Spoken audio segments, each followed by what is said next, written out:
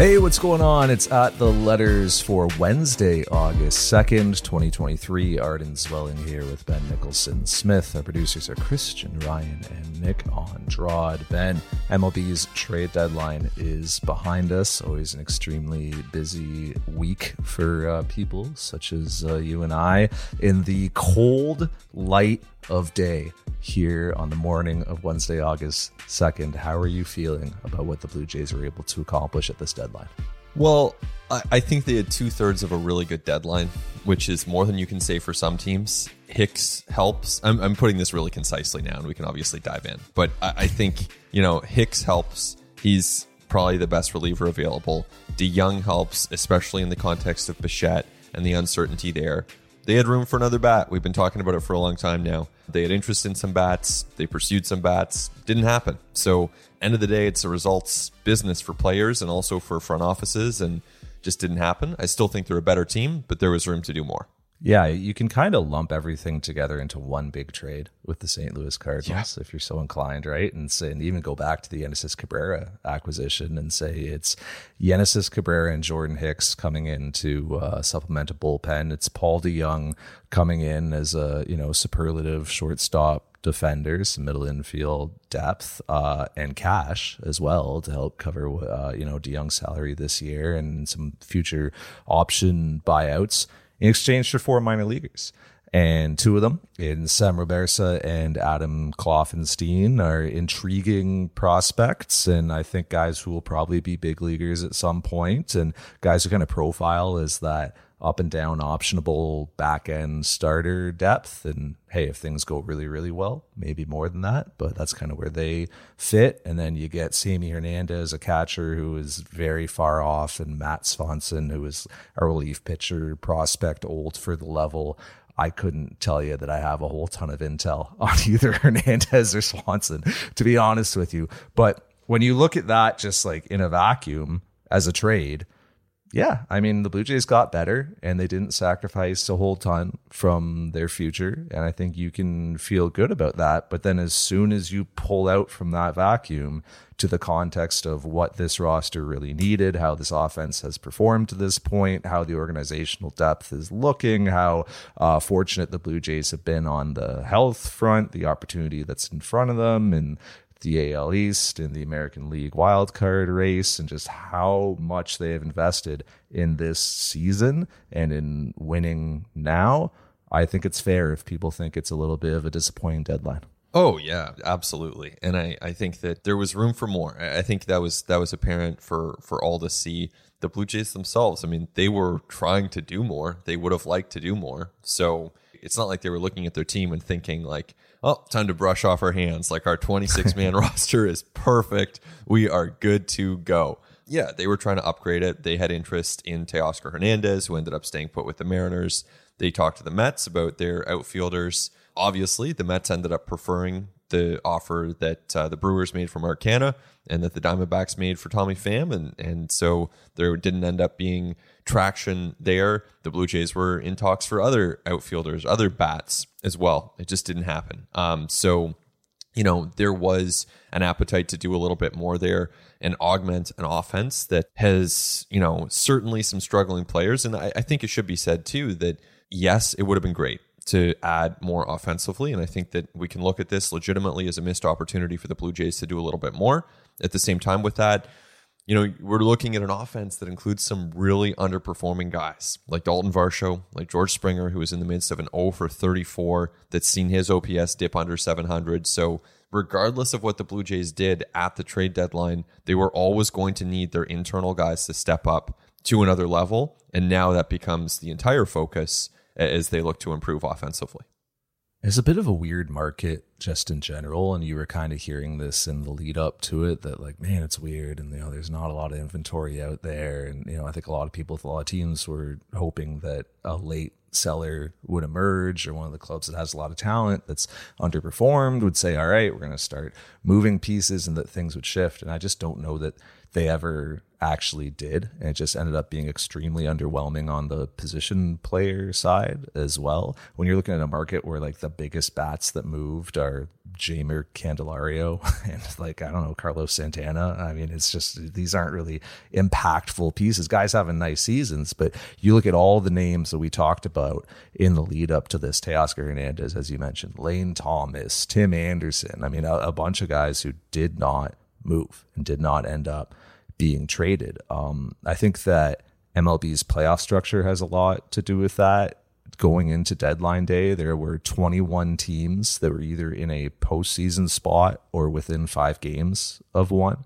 So you look at that parity, and there aren't a ton of natural, definite sellers in that picture. A lot of teams who felt like they could still make a run, or they could take kind of like the half pregnant approach that you sort of saw with like Seattle or a Boston.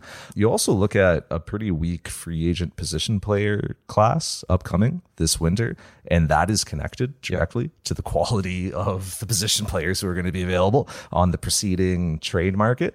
That's part of it. So like you said, the Blue Jays were motivated to do more, and they were trying to do more. And like you said, they had dialogue with the Mariners on Teoscar Hernandez and couldn't line up there. They had dialogue with the Mets on a Canna and a Pham. And with the Canna, I just don't think that the Blue Jays and Mets lined up on value. And I think the Mets preferred what they had elsewhere. On Pham, I think the Blue Jays had some questions about how he would fit into their culture and their clubhouse, to be fair.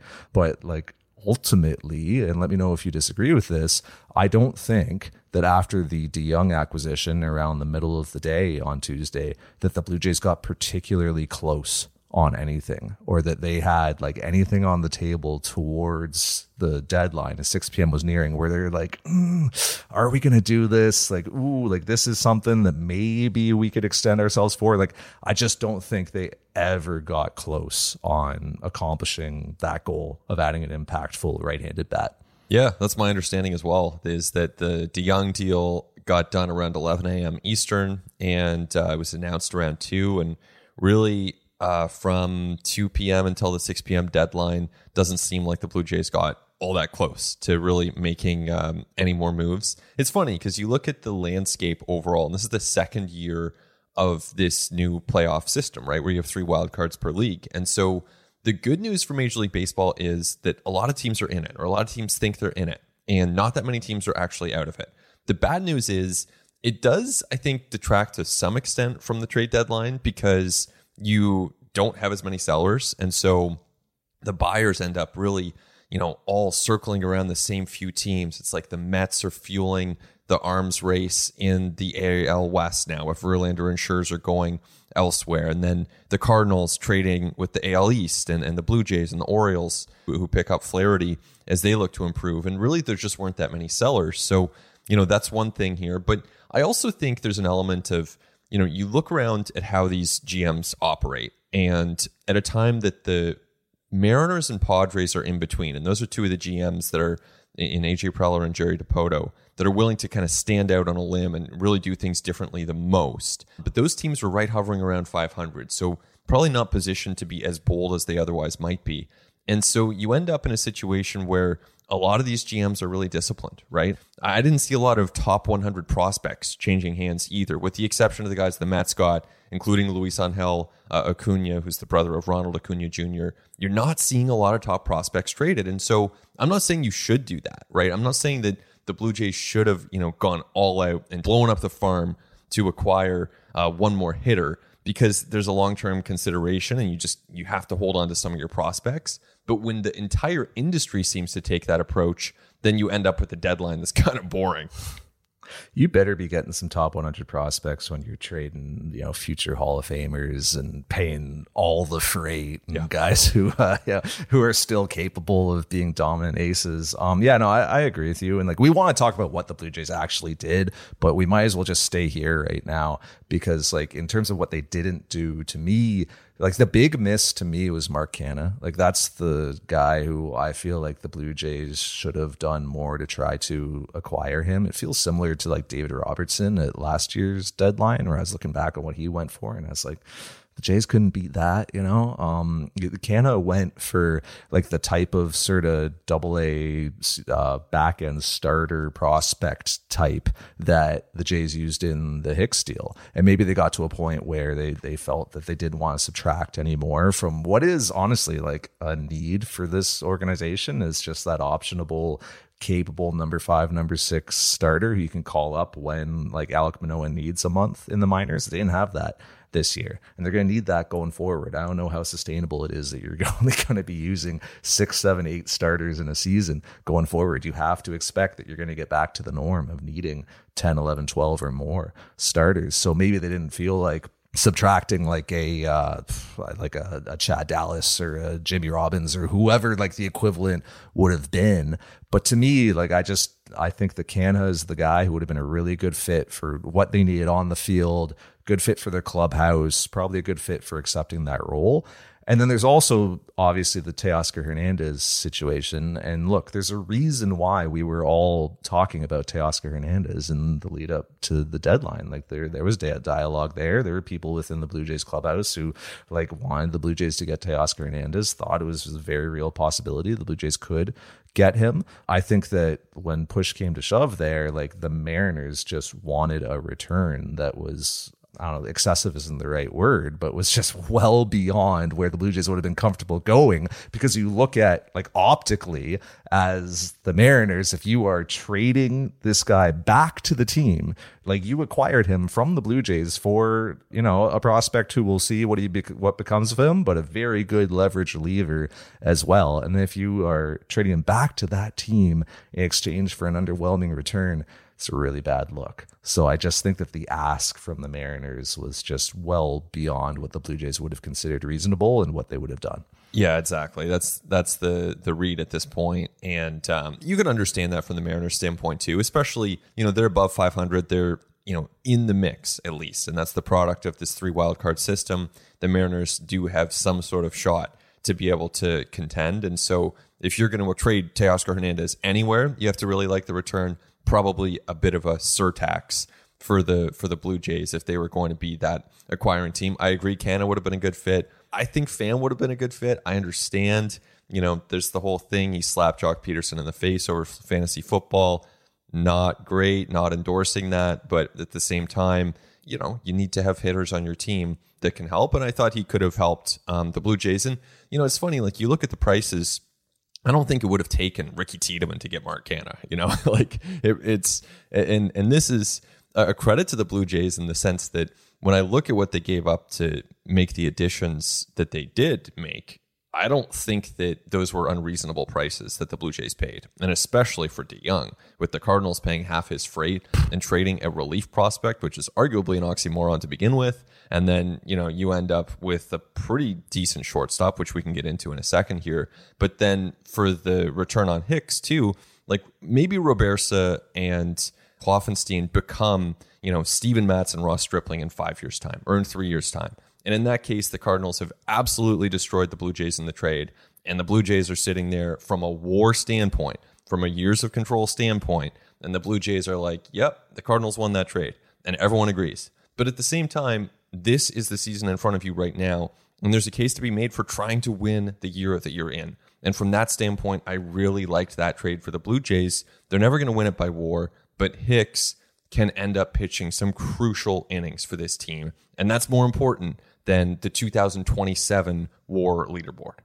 In that trade, like it'll be interesting to see how that looks based on whether Jordan Hicks is a Toronto Blue Jay in 24 and beyond, whether they can extend him. And I think it will also be interesting to look back on that trade, depending on if the Blue Jays have this like need for a back end starter again next year, which I would expect them to, because I would expect 30 teams to, and whether or not they're able to fill it internally. And if they aren't, and Sam Robersa is like, you know, is up and, you know, thrown to a 4.2 ERA and 5 and diving, it's going to look a certain way. The other thing with what they didn't do or what they may not do is, like, we heard directly from Ross Atkins that they do not love the options on the DFA market right now. So we're talking about guys like Nelson Cruz, who I know you've talked about. They've had interest in him in the past, but Trey Mancini is out there right now, Colton Wong.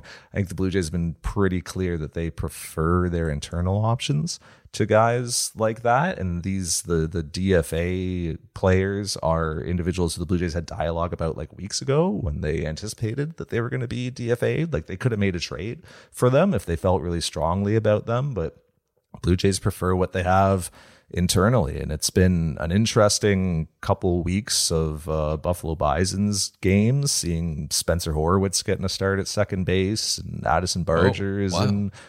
Yeah, you didn't know that? No, I didn't see that. Interesting. Mm-hmm. It's launched in the air, right center field. Almonte and Ortega back in. This ball is gone.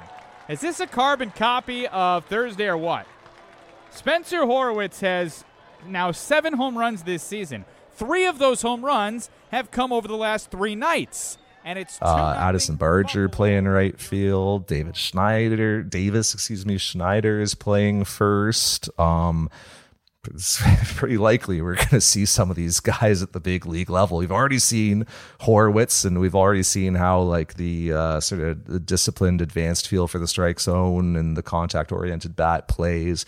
Barger, like as toolsy as they come. Obviously some questions about how the swing transfers as you continue to face better and better opposition, and questions about his elbow, which he missed time with already and could need a procedure on this off season. But you want big exit velos, you want a huge arm from the left side, that's your guy. And then Davis Schneider is like the success story of the system this year. 28th round pick, and he leads the organization in home runs. Like, I'm including big leaguers. He leads the entire organization in home runs. And from the windup, the 0-1 toss. Lift in the air out towards left field, and that ball is gone. Well out of here for Davis Schneider, over the screen and down Seneca Street. It's his 21st of the season.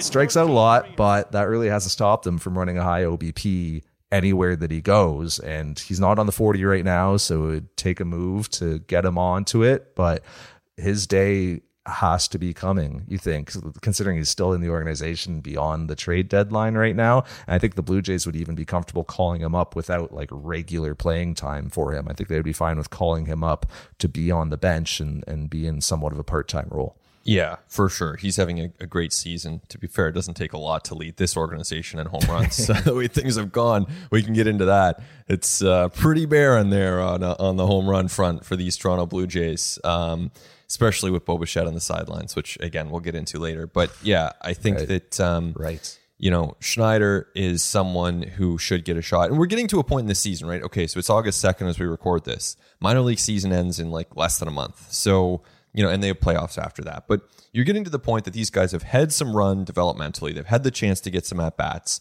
They've shown you something. Schneider's going to have to be out at the 40-man at some point before the Rule 5 deadline anyway. So it's a matter of months. He's going on the 40-man. You might as well use him and see what he can do. And, you know, especially if the Blue Jays get to a point that Bo Bichette is back and playing regularly, or I should say when, because that will happen at some point, then you have Bichette and DeYoung and Whit Merrifield up the middle and Cavan Biggio. So, like, what happens to Santiago Espinal there? Like, that's a whole other question. But he does have an option. So if you just wanted to sell out for offense and bolster your bench, there's a case to be made for adding a Davis Schneider. Again, part-time playing time.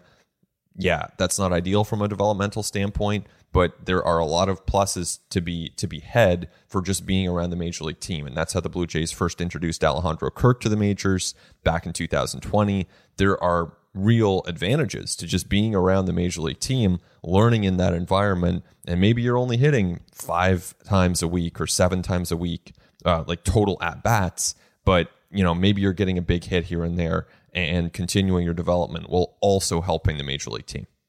Yeah, you mentioned the Bo Bichette injury, which somehow hasn't even come up to this point yet. But I'm curious for your thoughts on just how that variable, like that wrench that was thrown into this deadline at the 11th hour, impacted the Blue Jays strategy or impacted what they were or were not able to do.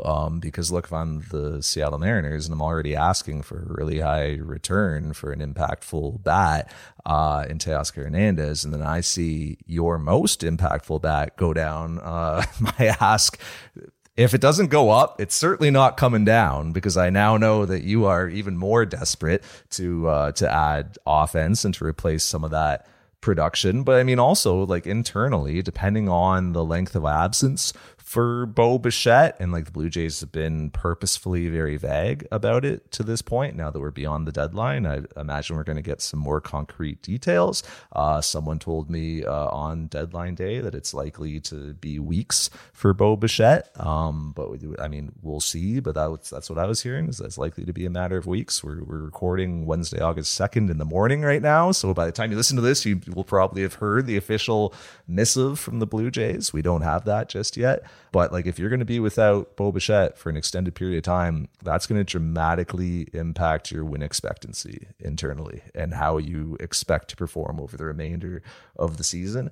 And we know that like strategy at trade deadlines and how teams maneuver is very much influenced by how they project forward and how many wins they expect to have over the remainder of the season. So I'm curious to hear just how you feel the Bo Bichette injury impacted what the Blue Jays did in the last 24 or 36 hours. I think there's no doubt it impacted things. It shifted the tone. It shifted the messaging to the public. I'm sure it shifted the messaging to teams behind the scenes. Now, it's kind of funny because the end result might have still been the same regardless. Like, DeYoung was someone who I'm sure they had interest in before Bo Bichette went down. He's a good player. He was going to be available. The Cardinals were selling. The Blue Jays, and Ross Atkins said this before Bo Bichette went down on Monday night, but the Blue Jays had more expansive discussions with the St. Louis Cardinals about other players. So presumably DeYoung would have been in that mix, perhaps a Tyler O'Neill, perhaps a Tommy Edman.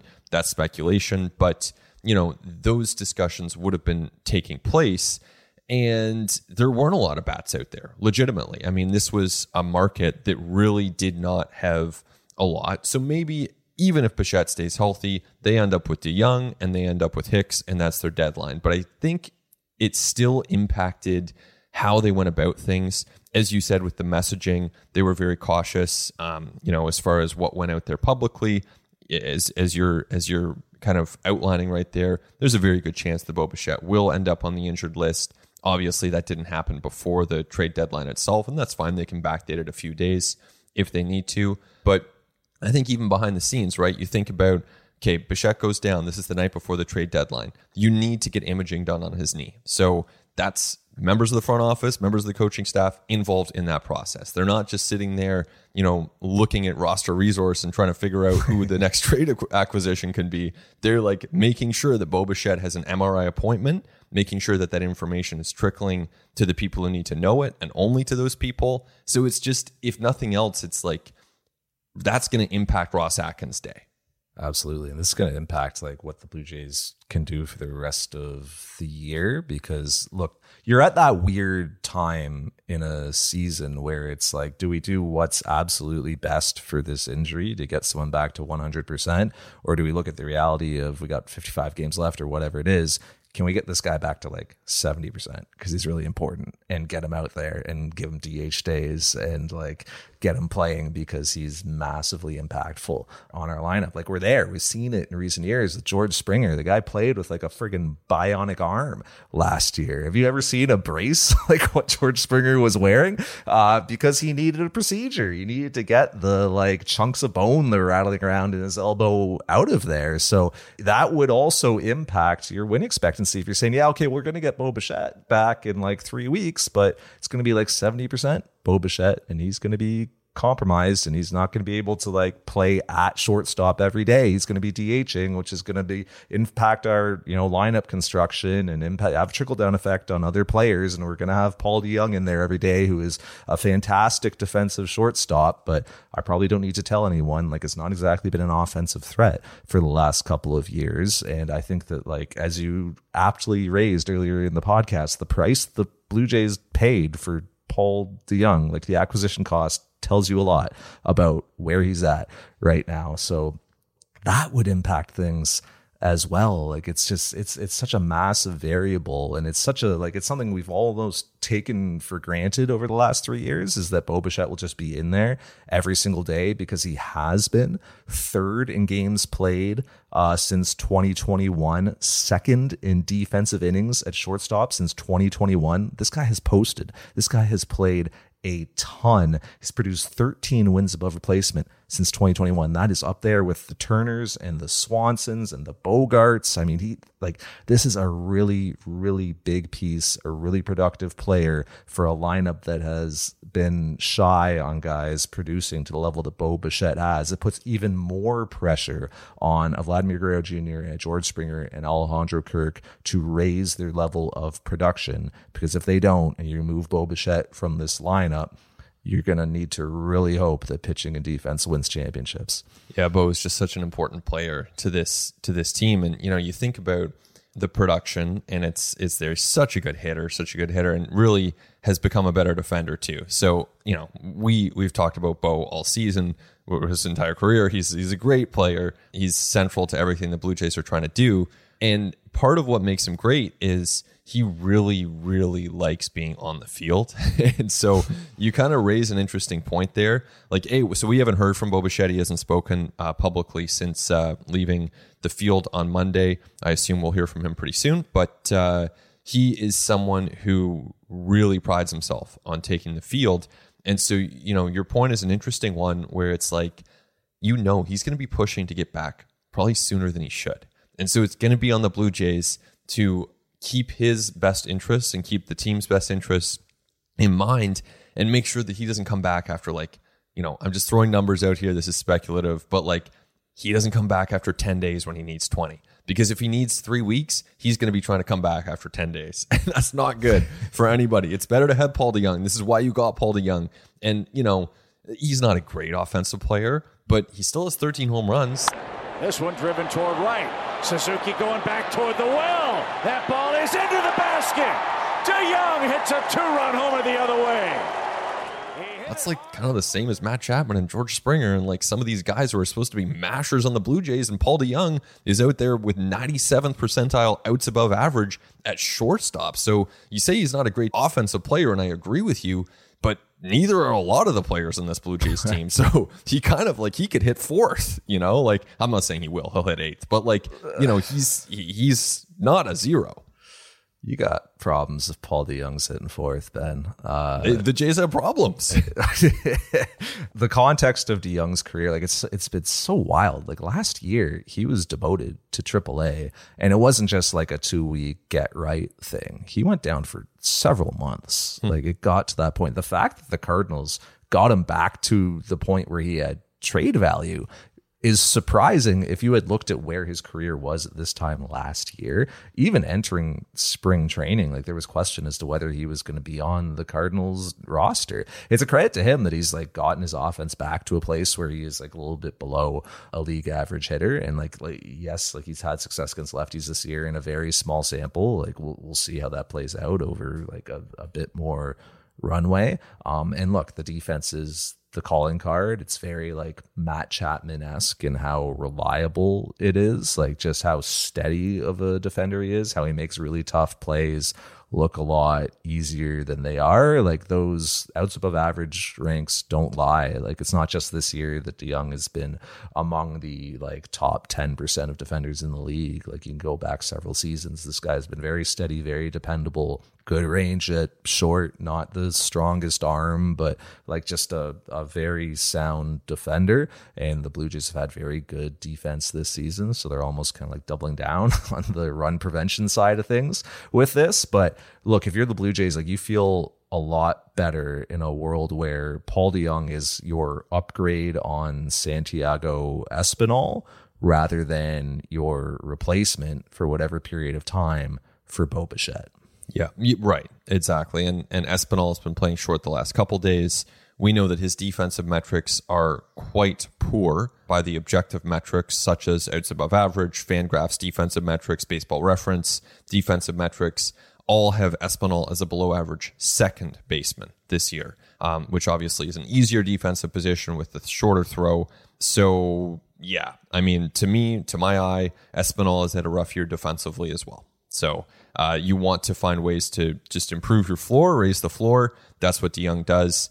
And there's no replacing Bo Bichette, but DeJong is someone who can help this team for as long as Bichette is sidelined, and then even afterwards in a different role.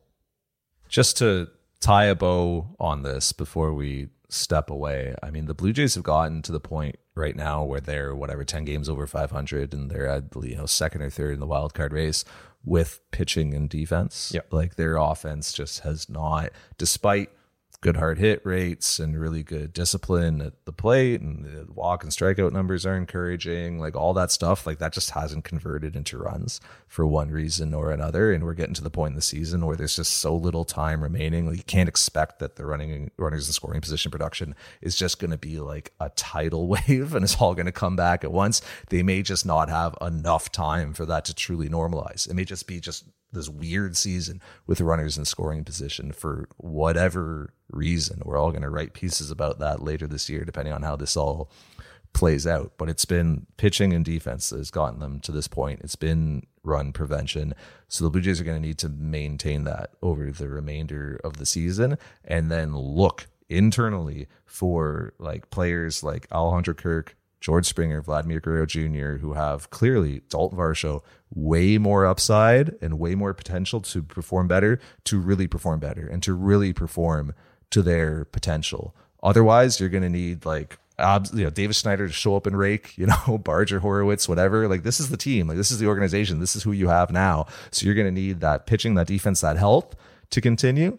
And then you're going to need like much better production internally on the offensive side for things to go well here, which is a totally possible outcome, which is totally on the table here. But like that's what's going to need to happen. And this deadline, if anything, just bolstered strengths of the Blue Jays that already existed. Yeah. Already had a strong bullpen, already good pitching, already good defense.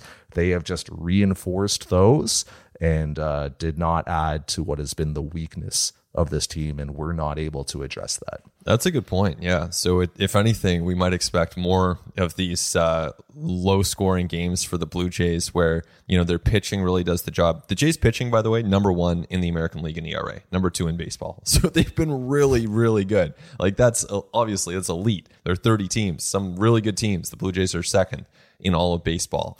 But yeah, they didn't help their offense. So that's going to have to come internally.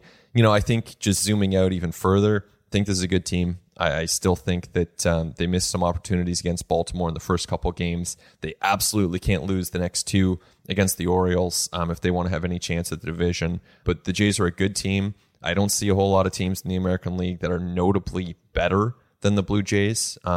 Houston, Texas, certainly on that list. Baltimore on that list. But the Jays are a good team, and they had a chance to be a little bit better, but they're still a good team as they move ahead here. Yeah, my favorite stat when it comes to relievers is strikeout minus walk rate. And the Blue Jays going into the deadline had the best bullpen in strikeout minus walk rate in baseball. So absolutely elite. And then they added Jordan Hicks. It's kind of wild. So we should talk about Hicks and what he's going to bring. And we should also just talk about what's going to happen next and cast it forward for the Blue Jays when we continue on At the Letters. Listen to At the Letters ad-free on Amazon Music, included with Prime.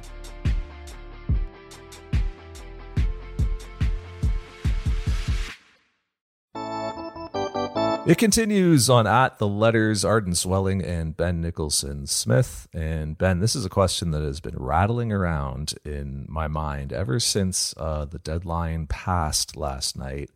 Who among the American League East teams had the best trade deadline? Oh man.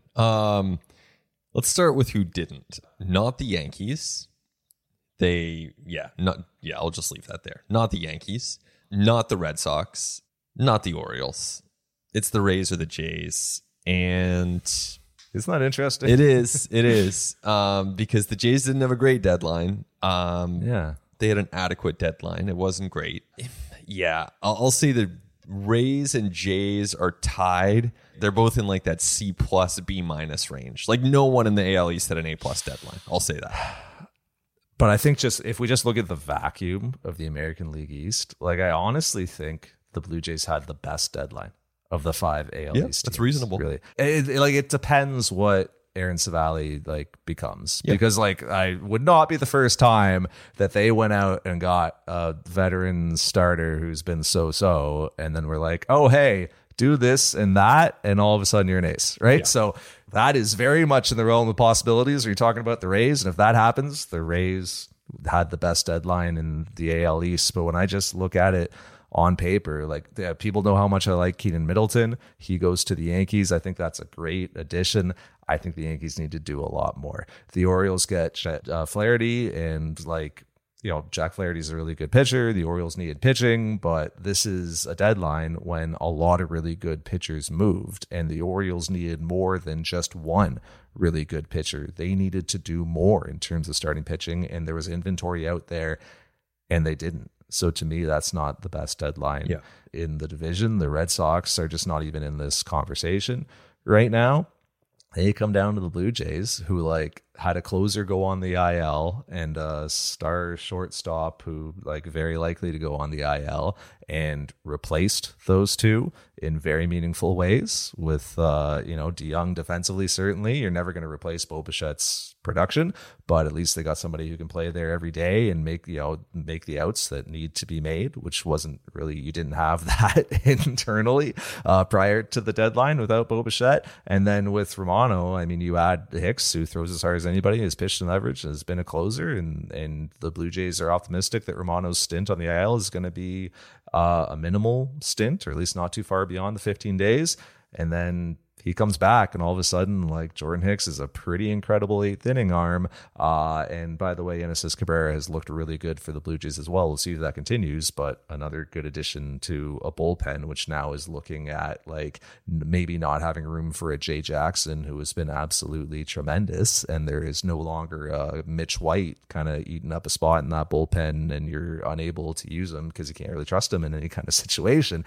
Like, I just think that when you look at just the context of the American League East, the Blue Jays had the best deadline in this division. Yeah, I think that's reasonable. And I would say, I don't think a lot of teams really had A-plus trade deadlines. I think that given where they are, probably the Mets had an A-plus trade deadline. Like, this is not a team that's had an A-plus season. They've had a really, really bad season. But given where they are, I like what the Mets did, flexing their financial muscle to basically buy prospects and get rid of some older players. I think that, giving it a little bit of thought as we're talking here, I would put the Blue Jays in a B-. I don't think it was it's a passing grade. I think they helped their team. I don't think they went above and beyond and totally revamped things and, had this amazing trade deadline. But I think it was a solid trade deadline. And I think that you're right to say that this is probably the best one in the division. And it's just kind of weird, right? Because all these teams are pretty good to begin with. And they're trying to balance the long term and the short term. So they don't want to go and push everything in. There wasn't a ton out there to acquire. So that's going to impact what everyone does. And so you end up in a situation where it was really competitive to begin with. And no team pushed themselves head and shoulders above the others with this deadline. And no team took a huge step back either. There was speculation even within the industry that the Red Sox could do something like trading away a James Paxton. And they did not do that. All of a sudden, you look at the standings now, the Red Sox are a game and a half behind the Blue Jays as we record this. So there is real pressure coming from Boston. That's a team that's playing really well. Tristan Casas is on a run. He's on this wild heater right now. And this is a good offensive team that actually has some pitching too. So watch out for the Red Sox. This weekend series that's coming up is sneaky huge. I mean, we've been focused on this Orioles series. That's a big one in and of itself. But the Red Sox series this weekend is actually really big for the Jays and Red Sox. Put it this way, I think there are 3 teams in the AL West that had better deadlines than any team in the AL East. Rangers, Astros, and Angels. Yeah, the Angels are interesting. I mean, they're going for it. They're going for it. You got to go for it. I think that with Shohei Ohtani, yeah, it makes some sense to go for it. And by the way, it looks like the Mets are going to be out on Ohtani now. So that's an interesting twist. But yeah, I think the Angels, give them credit. They're trying to win baseball games. We're in the entertainment industry. I'm not gonna hate on a team that's trying to win. And Shohei with a drive to right. He has welcomed himself to Canada with his 39th home run. And here's where that gets interesting for the Blue Jays is that, look, the Blue Jays have lost the first 2 games of this series against the Orioles. Who knows, maybe they salvage a series split. All kinds of things can happen over the remainder of the year. It's getting harder and harder to see them as legitimate contenders for an AL East title. Crazy things happen. We have to accept that there is obviously a chance. But it's looking like the Blue Jays are in a wild card race towards the end of the season right now. You'd love to have home field advantage and have that first wild card spot. We'll see. I think most realistically, the Blue Jays likely land somewhere in the second or third spot, or battling for one of those two positions. In the West, I mean, you got 3 teams that I think got a lot better, and only one of those teams can win that division, right? So say it's Texas. Now you are contending with Houston and the Angels, who are 4 games above 500, just added a bunch of depth and talent. Mike Trout's going to return at some point. They have the best player who's ever played this game on their roster. Like, you're now contending with 2 really tough teams from the West for playoff, for wild card position. And like, you're out of opportunities to directly impact Houston and to directly impact the Angels. Like, you don't play those teams anymore. Not to mention, the Rays are still kicking around. They hold the first wild card spot. They banked a ton of wins earlier this year. You mentioned the Boston Red Sox as a legitimate threat. The Yankees, I don't know when you ever feel comfortable writing off a team like that with as much talent on their roster as they have, certainly on the pitching side. It's looking unrealistic for them this year, but we'll see. Let me know when you're comfortable writing off the New York Yankees going into September. I am. All right? Yeah. Ben's ready? Yeah. I'm writing them off. They're done. We're still looking at a really competitive race. Yes. Coming down, right? For the Blue Jays in the wild card standings. So, like, while I think the Blue Jays had the best deadline in the AL East, don't think they had the best deadline in the AL wild card race, and that's meaningful. Yeah, and credit the Astros and the Rangers for actually going for it. I mean, it's such a contrast to the Twins and the Guardians, who, it's like, what a uninspired division race that is by comparison. And I love seeing Verlander and Scherzer. Like, it was cool. They're in the Mets, they're reunited, but it never seemed, and this is obviously like big time speculation here, it just never seemed like those guys really liked each other that much. And I kind of love that now they're on these 2 separate teams. Like, I think that's like, you got these great aces, these Hall of Famers. I think it's actually better if they're going up against each other. The Astros and the Rangers separated by half a game in the standings. Like, that's a great race. That's the fun part of the deadline right there, is when you have those 2 teams just going back and forth and getting better with these future Hall of Famers. Sneakily, another reason why this deadline in general across MLB was kind of underwhelming as well is the divisional structure. I don't know if anybody needs me to go on and on about how I want to abolish divisions again, but the fact that you had so many teams close to, like, with realistic odds to get into the postseason, 21 teams either in postseason spot or within 5 games, that's partly due to the divisional structure. If you just took, I'll even give you can keep your dumb American League, National League, fine, but just order them 1 through 15. If you did that, I think you would have more sellers, because you wouldn't have teams that, like, still feel like they have a realistic shot at their division, even though they aren't contenders in the wild card race at all. I think you're right, but I think MLB likes having more teams in it and likes having fewer sellers, because it means that you look across baseball at attendance this year, the numbers have been great. And part of that, maybe is connected to the pitch clock. Part of that is also connected to these teams are in the race. And I think MLB loves having teams in the race. So if that means fewer sellers at the deadline, I think the league is totally fine with that. Yeah, no, it's more markets that are staying engaged right to the end, more tickets sold, more people watching. Yeah, it's good for business, certainly. We should talk about Jordan Hicks, because, like, this is a actually really meaningful addition. Like, you want to talk about, like, one of probably the splashiest name that moved in the AL East, certainly. Yeah. We'll see how impactful it is, but, like, it's a guy who throws 104, and it's a guy who has, like, a slider with a near 60% whiff rate, a guy who's, when he's on, is as nasty as anyone in baseball. I had talked to a Blue Jays hitter who's faced him before, who shall remain nameless, and said that, like, I never saw his fastball. He threw me fastballs on the plate, and my brain could not process it because it was so fast. So, like, it is just such an uncomfortable plate appearance when you are facing this guy. Like, you really gotta sell out when it's 104, when it's moving that fast, and then he flips up that sweeper and makes you look absolutely foolish. And here it is from Hicks. He got him 3 days in a row. Jordan Hicks seals the deal for the Cardinals, who complete Like the stuff is obviously phenomenal. Like the fit makes a lot of sense. A couple of like ancillary factors that I think are really important here. Number one, this allows you to ease off of an Eric Swanson in leverage and a Jimmy Garcia and a Tim Meza. Entering the deadline, those three guys were among the league leaders in appearances. They were all on pace for like 75 appearances this year.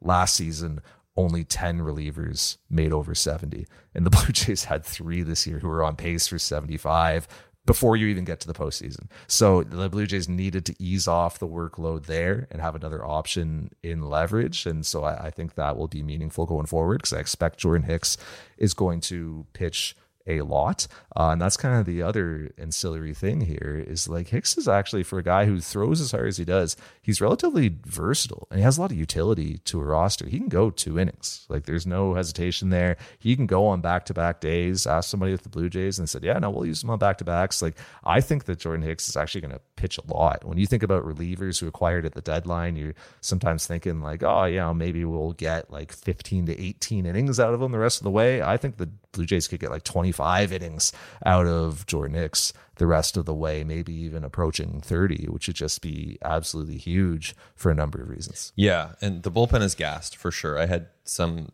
scouts say like, hey, Swanson in particular, it's like, whoa, this guy needs a break, in the opinion of some neutral observers who are watching the Jays and other contenders. And so Hicks helps on that front.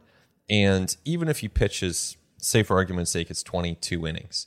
Well, 6 of those innings might be down the stretch when the Blue Jays are playing their highest leverage innings of the season. And they are trying to clinch, they're playing the Rays in September and they need to win in order to get home field for a wild card. Hicks is on the mound. Maybe he's setting up for Jordan Romano. Maybe he's closing it down. He can be one of those guys who's getting those outs with that big fastball. So I think that's huge. And then remember too, like it's not just, and I know obviously you and I have talked about this a lot, but to anyone listening, it's not just about getting back to the playoffs, because that should be the starting point. This is a team that's spending at record levels. They have a strong core in place. This team is built, of course, to get to the playoffs, and that's not easy, but it's built to get to the playoffs, and it's also built to ideally win in the playoffs, and you need guys like Jordan Hicks who can help you do that. And to win 4 playoff rounds is not easy. They have some really good starting pitching that's fully capable of pitching this team deep into October, but you also need good relief pitching, and the more of that you have, the better. There is never enough of it. Jordan Hicks absolutely helps on that front. The other thing when you're acquiring a reliever at the deadline is it's very important to get someone who is pitching very well right now. Yep. And this is going to sound funny for people who saw his first outing with the Blue Jays on Tuesday, which did not go well. Totally admit that. That notwithstanding, Jordan Hicks, since the calendar turned from April to May, has been absolutely elite and absolutely dominant. Made a little change on the rubber, moved to the first base side of the mound. That's clearly unlocked some things for him. He talked in more general terms about changing his mentality and his mindset when he comes in from the bullpen, like some of that sort of, reliever jiu-jitsu, some of that dark magic that none of us will ever understand, but is like a very real thing. If you talk to guys like Jordan Romano and Eric Swanson and Jordan Hicks about this stuff, that's really worked for him. And he's pitching really well right now, like I said, that outing on Tuesday notwithstanding. So that's huge, because like this guy's impact is going to be concentrated into 25 innings. So like you need them to be 25 really, really good innings, especially considering like the price that you paid to acquire him and 2 like decent pitching prospects who could have been, back into the rotation, optionable starters for you as soon as next season. I think that's an important thing as well. And look, like there is real risk in this deal. Like the Cardinals have already won this trade. The Cardinals, like great job by them. They've acquired a couple of useful starting pitcher prospects for a guy who was 20 innings away from free agency, right? So they've already won. There's a chance this deal ends up blowing out for the Blue Jays. There's a ton of volatility. There's a ton of risk when it comes to acquiring a relief pitcher, especially one who has had command issues before and who throws as hard as Jordan Hicks does. Like there is absolutely risk here, and it could blow up. It could look bad. This could be a deadline move, which, by the way, like this is one of the more aggressive rentals, probably the biggest, splashiest rental acquisition that Ross Atkins has picked up as GM of the Blue Jays. It is a bigger deal than Joakim Soria. It's a bigger deal than Brad Hand. Yeah, Brad Hand by far. Taijuan Walker is another one. I would say this is the highest cost, is the highest impact. But still, there's a ton of risk. And like, it might blow up. And you know what? If it blows up, I still think it was a good deal because you're trying to win a World Series and Jordan Hicks helps you in that front. So, you know what? I like it, but I want to acknowledge at the same time, this could look like a really bad deal. This could be a deal that the Cardinals end up winning by a big margin. But that's the risk you have to take on, because if you try to win every deal on a spreadsheet, you don't end up with the reliever who throws 103, and you want the reliever who throws 103. Yeah, you could look at the first 14 outings of the season for Jordan Hicks this year to see like the volatility at play here and the risk and like how bad things can look for a reliever. Brad Hand's a great example. Is a guy who like the only time he has been completely unpitchable has been when he was a Toronto Blue Jay in that very brief window, and the Blue Jays ended up having to DFA him after trading him for him at the deadline, and then he just went back to being Brad Hand and being a totally reliable major league reliever. He was moved again at this deadline. So, but yeah, you look at that April for Hicks, it was like 14 appearances and like a 7.5 ERA. Like opponents hit 300 against him. As you said, command of the strike zone was completely inconsistent. The strikeout minus walk was like 11%. The ground ball rate wasn't there. And Jordan Hicks is a guy who always generates a lot of ground balls. So that's a possible outcome here. Absolutely. If you're the Blue Jays, Ben, like as you mentioned, you pay a high price. There's a lot of risk here. Jordan Hicks is, as we sit here right now, a rental. Do you try to maybe change that equation a little bit by extending Jordan Hicks and by trying to get him under contract for 24, 25 beyond? We know that Hicks had extension discussions with St. Louis Cardinals, didn't get to the finish line on those quite obviously, and he's very close to free agency and still just 26. So you'd think that there's going to be something pretty tasty for him out there on the market, just considering the stuff that he has and his age. But he's someone who like has the Cardinals flirted with using him as a starter in the past, and I don't know if that door is still open or not, but it's like relatively recent history that this is a guy who the Cardinals are thinking about as a starter. Do you wonder if the Blue Jays could extend him, try to go down that road, or try to just let him be like Jordan Hicks today, where it's like, hey, 2 innings at a time, throwing gas, high leverage, closer if you need him? How do you feel about the Blue Jays extending Jordan Hicks? I'd be open to it if I was the Blue Jays. I think there are prices where, that would make sense. I think the most realistic outcome is you just play it out and you see what happens, and he reaches free agency, which he's a couple months away from. And typically players want to test free agency when they're that close. So probably unlikely, but as far as an openness standpoint, there are prices where if you're the Jays, you would do it. And like to me, if you can get Hicks for, I don't know, like this wouldn't happen, but like if you can get him for 21/3, well, yeah, obviously you're going to do that. He might, if he has a really strong finish, you might be looking at 85/5, right? Like I'm just throwing numbers out there. I haven't looked at the comps. I'm just, speculating here. But like if he's a 26-year-old closer who finishes really strong and is getting outs in the ALCS for the Blue Jays, like the comps become Jansen and Aroldis Chapman, and that is 85/5. So, there's a big range here. I don't think you spend at the top of that range right now if you're the Jays to keep him off the market. And so I think that probably means he tests the market. Yeah, and I haven't done enough homework on it yet, just in terms of what kind of comps would be for him. And it's so tough with relievers too. Like it's so fraught with risk, right? So it's going to be organizations that are comfortable taking on a lot of risk that sign those extensions or free agent contracts with guys. Look at Edwin Diaz. Do you want to talk about risk for a guy that you signed to a really big contract as a closer? I mean, yeah, things can go pear-shaped in a hurry with relievers. So like I'll be very interested to learn just how the Blue Jays feel about that, what they would be open to if there's a possibility there. Because yeah, like if it is a true rental, this is going to be a fascinating case study over the next 2 months of like how Jordan Hicks performs, what kind of outcome the Blue Jays get from this season, and then what Sem Robersa and Adam Kloffenstein end up being as big leaguers somewhere down the line. Yeah, and I think it's 98% chance that he reaches free agency at this point. 98, 99% chance. I do think, it's interesting though, because you look at the Blue Jays as a team, and wow, are they ever going to look different next year? And we've been talking about this gradually as the season's gone on, but you go Hicks, Kiermaier, Merrifield, Belt, who am I missing? There's another position, Chapman, right? Like, there's a lot of turnover coming. So this team, they've invested a lot in this current team. They need those guys to perform, and before they hit free agency, because there's a whole lot of transition coming this offseason. And I would say that Paul DeJong's option pretty unlikely to be picked Agreed. up as well. At $12.5 million right now. Blue Jays already got the buyout covered by the Cardinals. So I don't know, look, crazy things happen, but you could add him to that list that you just cited of players that you're going to see playing for the Toronto Blue Jays over the next 2 months who are unlikely to be on this roster in 2024. And the Blue Jays did not acquire, and nobody in baseball did, but the Blue Jays did not acquire like that controllable position player piece who's going to fill some of that gap in 24. Like, that did not happen at the trade deadline here. And it is not a particularly inspiring free agent market for position players upcoming. So we can almost just sit here right now and forecast there are going to be some very interesting offseason trades to come. We don't want to get ahead of ourselves. Still 2 months of games to play and maybe a postseason run. Who knows? Maybe it's a World Series team. We don't know. Like, there's a lot, you want to stay in the moment and you want to stay with what's happening right now. But when we do look ahead to like December, January, as the Blue Jays are trying to build a roster for 2024,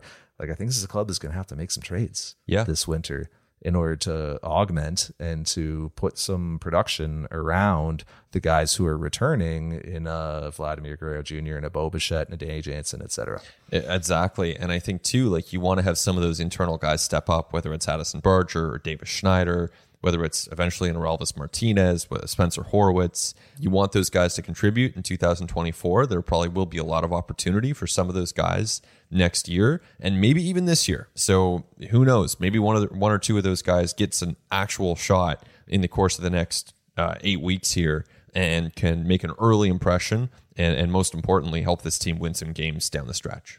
Yes, that is the short-term goal, is win some more games down the stretch. The Blue Jays are going to have to do that. We're going to be here to talk to you about it throughout, just not next week, because we're going to take a little break next week. No ATL next week, but we'll be back the week following to check in on where this team is as they hit like the true dog days of summer through mid-August, and then barrel forward to what should be a really interesting race in September in a very competitive American League wild card picture. But that's going to be it for this week. He's Ben Nicholson-Smith. My name's Arden Zwelling. Our producers are Nick Andrade and Christian Ryan. I want to thank you as always for listening. Talk to you next time on At The Letters.